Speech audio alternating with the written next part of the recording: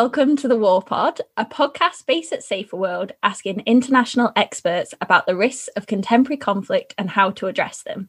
I'm Abigail Watson, Conflict and Security Policy Coordinator at Safer World.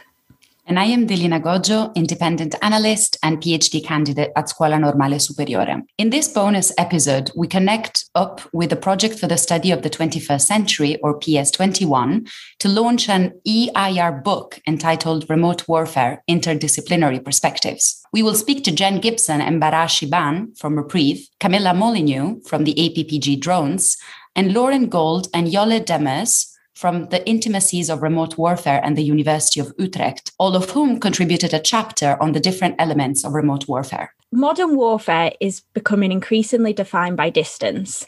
Today, instead of deploying large numbers of boots on the ground, many countries have limited themselves to supporting frontline fighting of local and regional actors. To counter non-state armed groups like Boko Haram, Al-Shabaab, and the Islamic State, these countries have engaged mostly through the provision of intelligence, training, equipment, air power, and small deployments of special forces. This is remote warfare, a dominant method of military engagement employed by states in the 21st century. Yet even as this approach continues to be more common, we still don't really understand it, which is why Alistair McKay, Megan Carshall-Peterson, and myself decided to edit a book on the topic. And all the panelists, including Delina, were kind enough to contribute a chapter. So I'm really excited that we can all come together and discuss some of the risks, the challenges, and the solutions to this way of warfare. I'd like to turn to you, Lauren and Jolle, to briefly explain not just what remote warfare is, but also to unpick your own work into the intimacies of remote warfare, or what you refer to in your chapter as the paradox of remote warfare. Thanks, Abby. And I think you already explained very well what remote warfare is, or at least also how we understand it. Remote warfare is, as you say, characterized by a shift away from boots on the ground deployments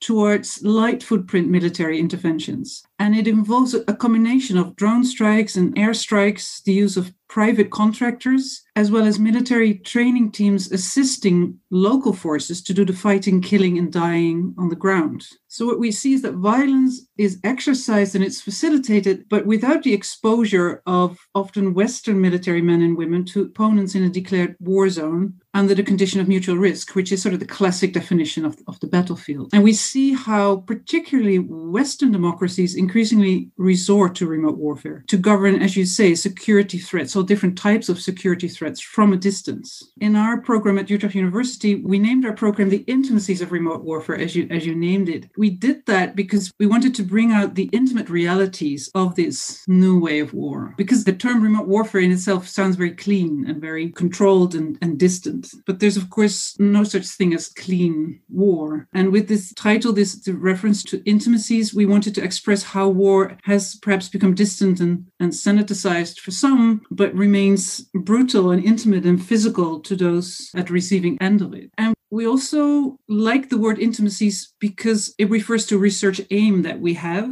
in that we want to really get inside the remote warfare machine and really investigate the coalitions and the deal makings, the technologies and industries and languages that together make remote warfare. Remote warfare operations, they're characterized by secrecy, claims to precision, and asymmetry. And the key argument that we make in the chapter is that the secrecy and the denial of remote warfare operations, they're often very classified. It's very hard to find good information on these types of operations.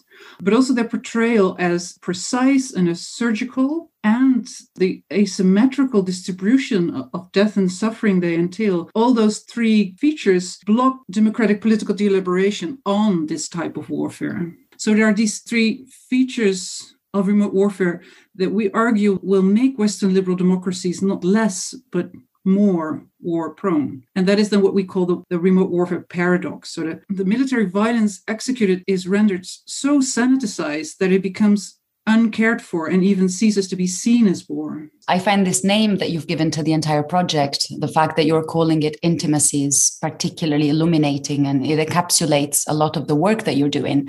I would like to connect to one of the things that you mentioned in your presentation, which is the fact that it's hard to find good, reliable information on what is happening with the strikes all over the world. And we are seeing this recently, not just in areas such as Pakistan, Afghanistan, but also the wider MENA region. But we're seeing this a lot happening into Mali now, this new war theater. So I would turn to Jen perhaps and connect this to her chapter in the book. Jen, you offered by the US of civilian casualties are very low compared to what independent NGOs and monitoring agencies present. How can we control remote killing if the US itself is unclear on how many civilians it has killed? Thanks, Selena. And I agree with respect to Yola's term and description of this is the kind of intimacies and the paradox, because what we see with drones, which has become kind of the predominant remote warfare being waged in some areas, is this idea that they're surgical and therefore almost a willingness to use them more than you might if there were boots on the ground or military personnel on the ground. And that same remoteness that makes the use of force more likely also paradoxically makes it difficult, if not impossible, to tell whether your strikes hit the right targets and what the damage was on the ground, because there aren't boots on the ground. There aren't immediate people in situ who can tell you who was killed. And what we've seen throughout the course of the US use of drones in places like Yemen and Pakistan, outside these kind of traditional battlefields, but also inside so-called traditional battlefields, Syria, Iraq, Afghanistan, is that every time there's been an independent investigation carried out, either by journalists or human rights groups or independent monitors, they've consistently turned up more civilian casualties than the US and its allies have recognized themselves. And we've had this consistent back and forth in question of what is the actual numbers of who's being killed and what their status is. And to give you just some examples, the Obama administration at the end of 8 years released a set of highly anticipated, long-awaited numbers of how many civilians had been killed in covert US drone strikes. At the point in July when the numbers were released, nobody knew exactly how many strikes the US had taken outside, quote, areas of active hostilities. Nobody knew how many people had been killed. There were monitoring groups that had been trying to gather that data, but no official estimates from the US. The Obama administration estimated that between 64 and 116 civilians had been killed in over 500 strikes. That was significantly lower than even the most conservative independent estimates. You had independent estimates that put the civilian casualty toll at anywhere from 3 to 12 times the numbers the Obama administration released. And what the Obama administration numbers really told us, and if you look at that range, 64 to 114 or 116, they had no idea how many civilians they had killed. I mean, that's a range of almost double from the lowest to the highest. That's replicated when we look in places like Syria and Iraq, where there were numbers put out by CENTCOM and the Pentagon that they estimated 1,257 civilian casualties in airstrikes. Air Wars, an independent monitoring body, put that number well over 7,000, 6 times more civilian casualties. There are a number of reasons for this. Some of it is transparency and the secrecy that surrounds it. That secrecy and transparency creates an environment where it's not possible or even contemplated that there would be dialogue between civil society and independent monitoring on the ground and the government on their civilian casualty numbers. There is the remoteness element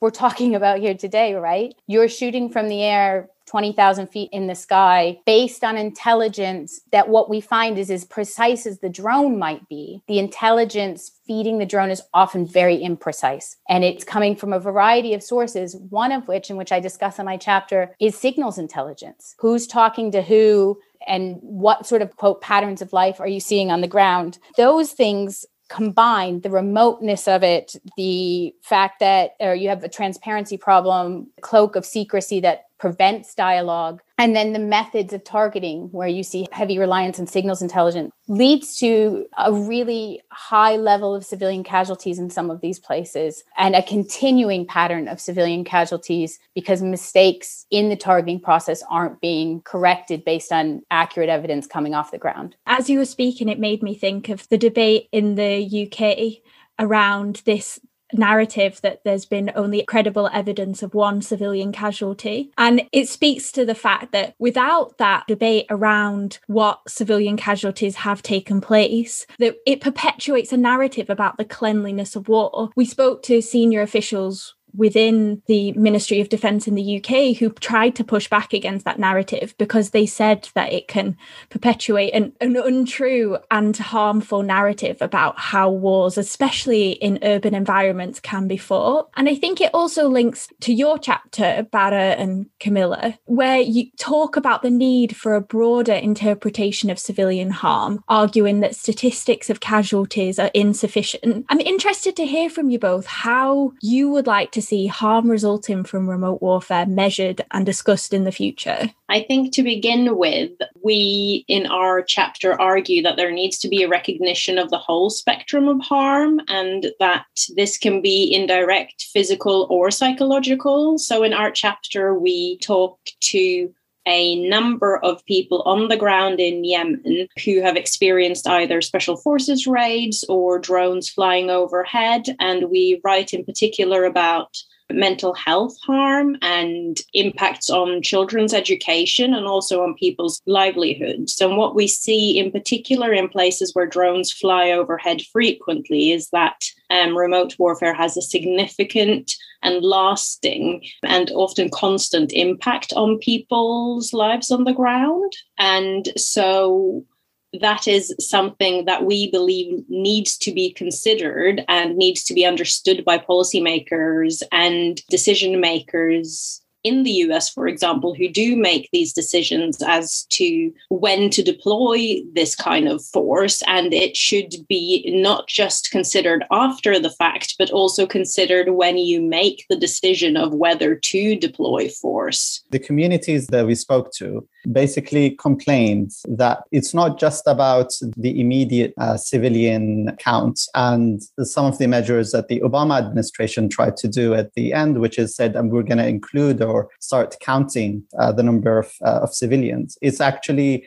that lack of human interaction. People actually didn't know where to go after a specific strike or when things go wrong. And what seems to be happening is that the US trying to respond to the fact that a direct military with boots on the ground is highly undesirable and very unpopular, then it promoted this idea of we can do war from distance. But for the people on the ground, it wasn't distance. They were facing that and living that on a daily basis. And the other thing is also, you cannot actually do any kind of counterterrorism without actual police work. What I mean with actual police work is that you need the full force of the law enforcement. People need to find the right bodies that they speak to, and needs to be a high level of accountability and transparency when things go wrong. And that clearly was a reason of frustration the communities that we spoke to were experiencing. We've been talking about the surgical language that is used around drones, for example, that Jen mentioned, and that it's very proportionate, etc. But that is not at all the way people feel on the ground. If you have drones flying over constantly, it doesn't feel discriminate at all. It feels indiscriminate because you never know when you might be targeted. This presentation of yours and your chapter in the book speak volumes to the intimacies definition given by Lauren and Yolle. This issue of drones flying overhead made me think of, I think it was a piece of research or something that came up on The Atlantic back in 2013, where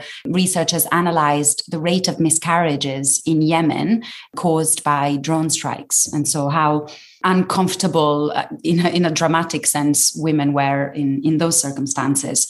This was a 2013 piece. What has happened since? Where are we now? What is going on? And I suppose this question could be directed at academic research mostly. So what is the future of research in this field? And I would direct this question at Lauren and Yolle. Yeah, so we've talked a lot about the US. The US very much pioneers in these strategies and technologies, but we also see a lot of countries and EU countries and Canada following suit, and unfortunately not following suit in learning from the lessons learned that we've just been talking about, but following suit in using and acquiring and buying the same technologies and strategies.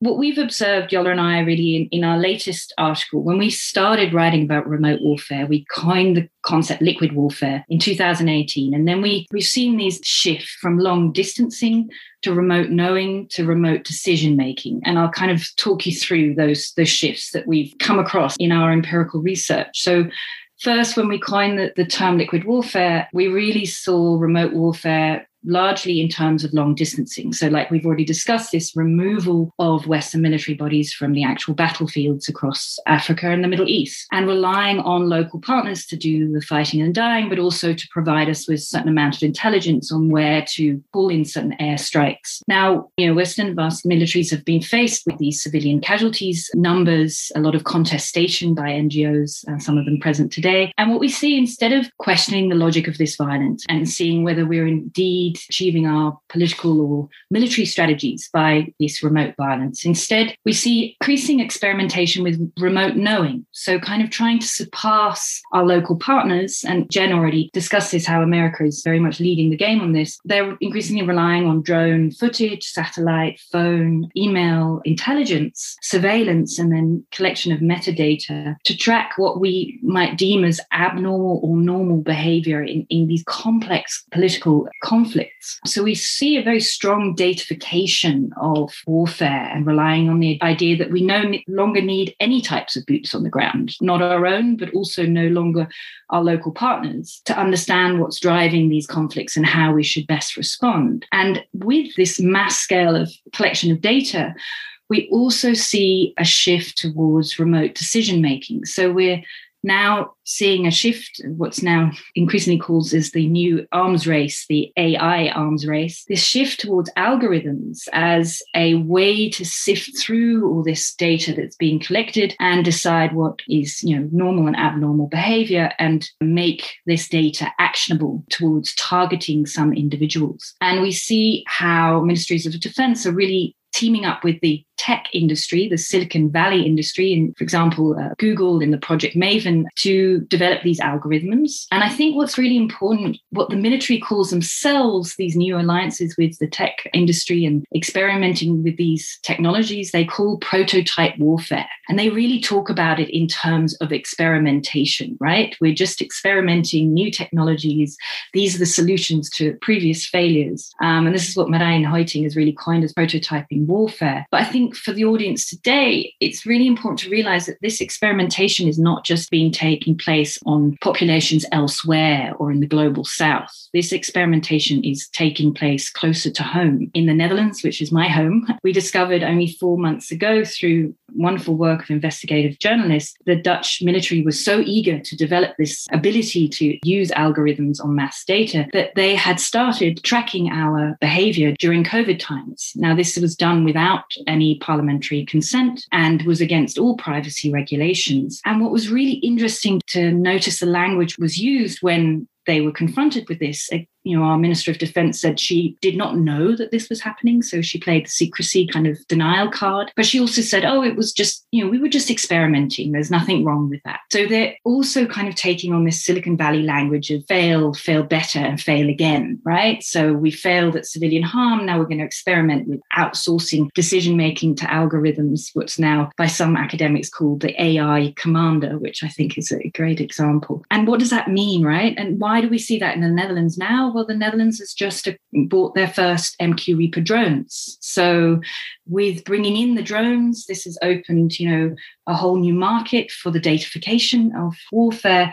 And we're seeing already a lean towards the weaponization of these drones. And this is happening, in the Netherlands, but also in Germany and Canada. All these strategies have a long history, and also the US has been pioneering them. But, like Jen already notified, they also have a long history of really detrimental consequences that we can learn from. But militaries seem to not be learning from them, but seem to be embracing them as the best solution at hand.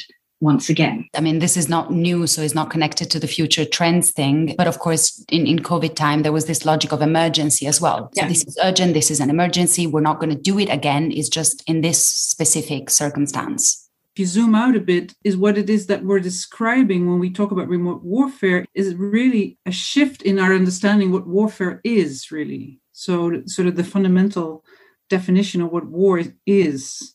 So we see that we're moving away from classic and geocentric conceptualization of war to a much more target-centric idea. War is no longer confined to a declared zone of conflict, to a classic battlefield where the rules of war apply. But in a way, and that's also what Lauren maybe referred to, the whole world is a battlefield, or rather a hunting ground. So we see a fundamental transformation of warfare from the use of mutual violence in a declared war zone, classic notion, to a unilateral use of force anywhere, anytime in the world, sort of from drone strikes to target killings and airstrike. And then again, these attacks are often executed in secrecy under the medical discourse of precision and care, and they have almost zero risks for those Western forces who are involved in it. So we're also looking at something fundamentally new in the sense that we see a redefinition, a reconceptualization of what war is. We need to think that through too. And of course, the essence of war has always been the uncertain reworking of meaning, truth, and order through violent means, but we're very much in the midst of that process of a new conceptualization of war, where from the Bush global war on terror and the Obama administration, the ground wars in Afghanistan and Iraq, to the drone programs and the targeted killings and the airstrikes in Libya and in Syria and Iraq. And then we had Trump with his drone strike on this Iranian general Soleimani, who is an official representative of a foreign country. So we see constant new ways of warfare becoming thinkable and become practiced and then become normalized. And it's really important to trace these changes and to critique them and to make them strange and to debate them. Because I think that's what we all share in our research, that it's very hard to empirically find, good evidence to bring this story and to sort of make strange what is preferred to be kept in the dark. There's this fundamental change in what war is and is imagined to be.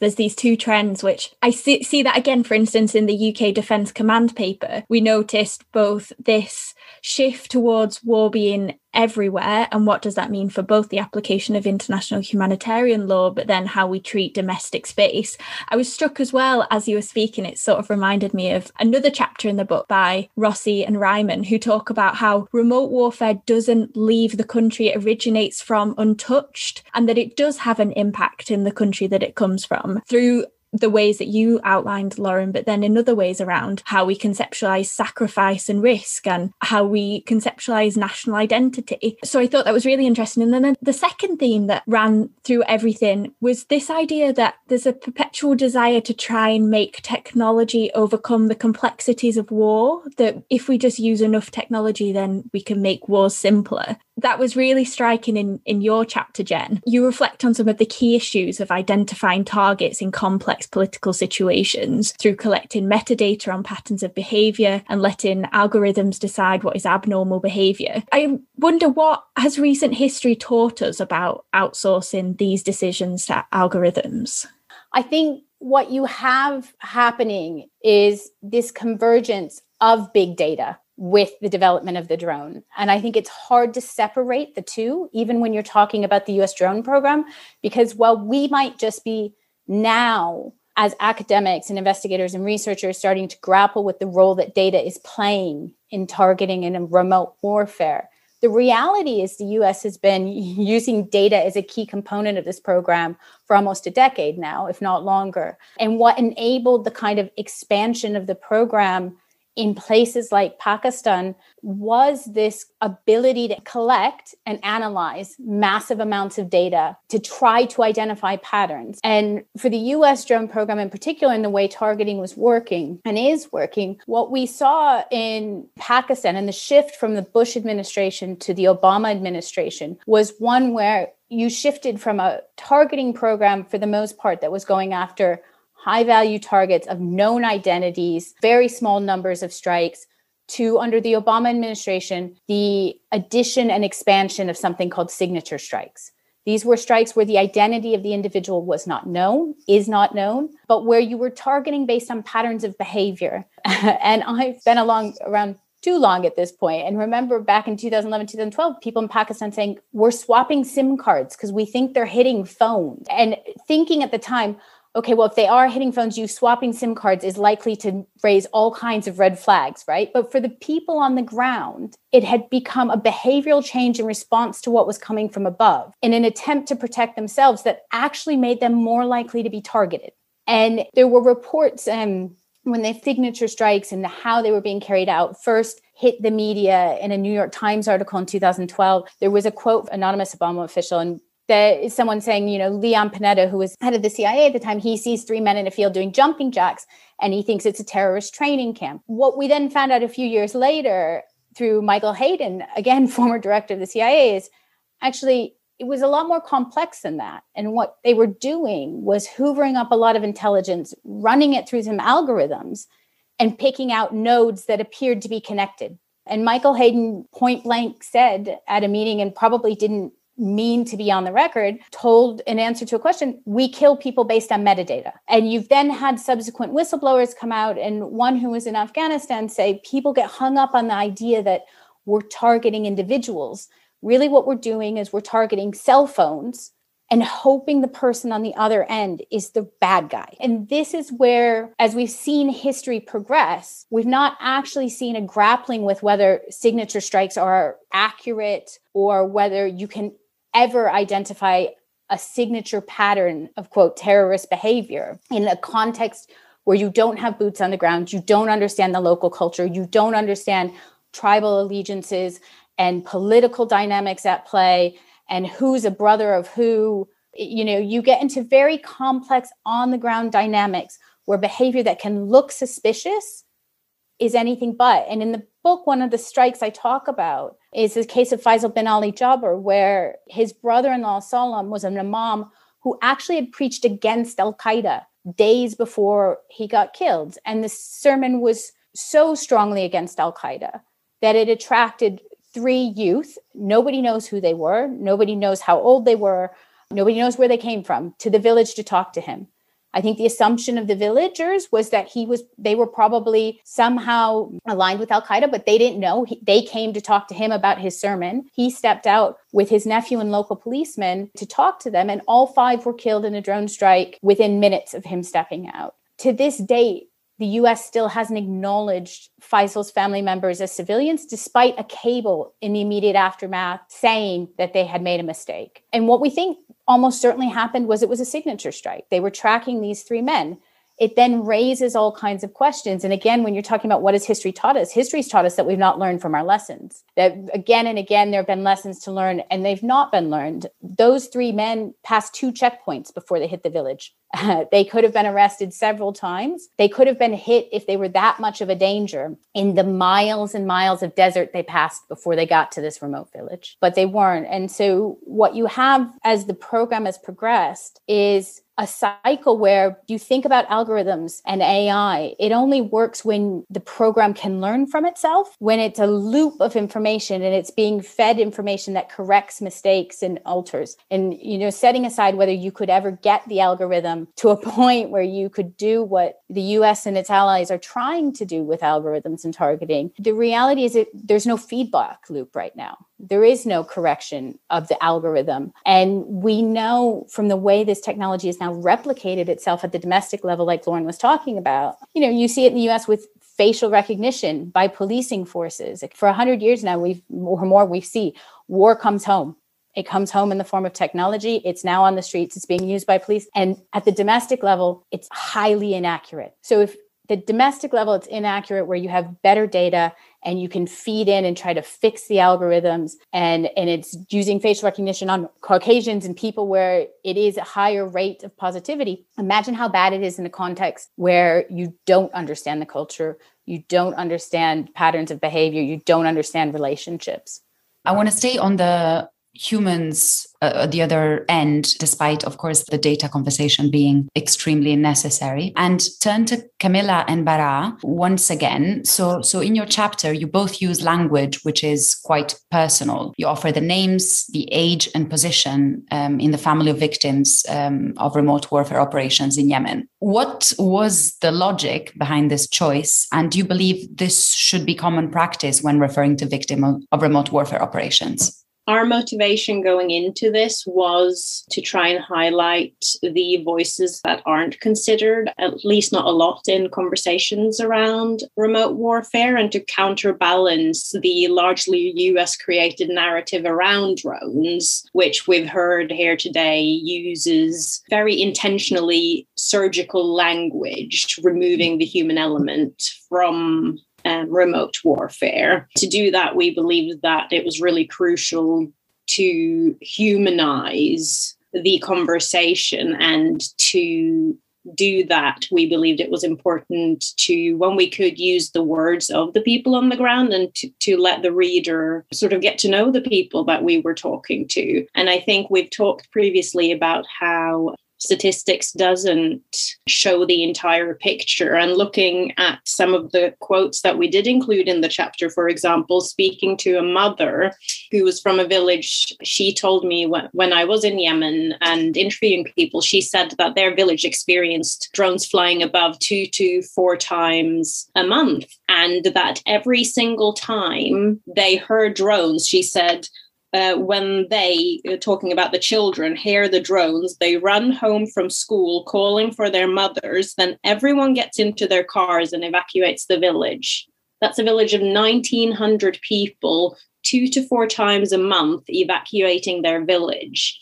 That has incredible impact on the people on the ground. And it's through their words that we can start to understand or have conversations about the real impact on the ground. And that's why we thought highlighting their voices and in their own words, and showing how much remote warfare impacts people in all positions in society, really, and of all ages, was so important. And Jen talked about, for example, Faisal as well, who said, and we included a quote from him in the book, where he says, "Every day we kiss our loved ones goodbye, not knowing if we will see them again. It is like living in a constant nightmare from which we cannot wake up." We need to hear these things to understand the true impact of this surgical remote deployment of force on the ground. It was the same logic. It was hard to find a way how we can explain this really without quoting the people directly. And it is something that you go there yourself, and I've visited many of the places where drone strikes have occurred. And the experience itself, just by living there, and I know I was going in for a short period and then leaving, and it was very, very frightening. And I couldn't imagine what would have happened if I remained there like my entire life.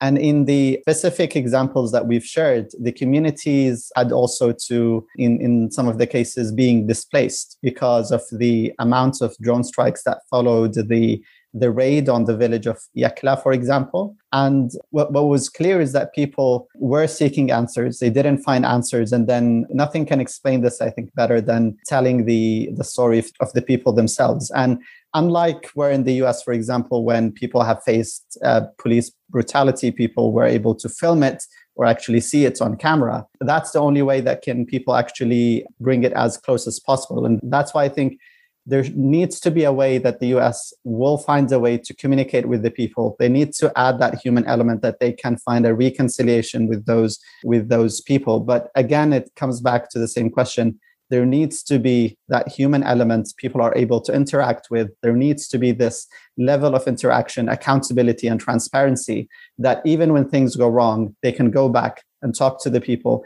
and then we can see a reaction. Because even police do violations, they do certain harm, but they only learn from when people see the after effect. We saw this with George Floyd in the US. We've seen this, for example, with what happened in Gaza over the last week. People actually were seeing the after effect and listening to the stories. That's I think is the only way that people can make sense of what is happening on the ground. You've found a way to reshape the debate and potentially provide a solution to one of the huge problems that are facing us when we think about remote warfare.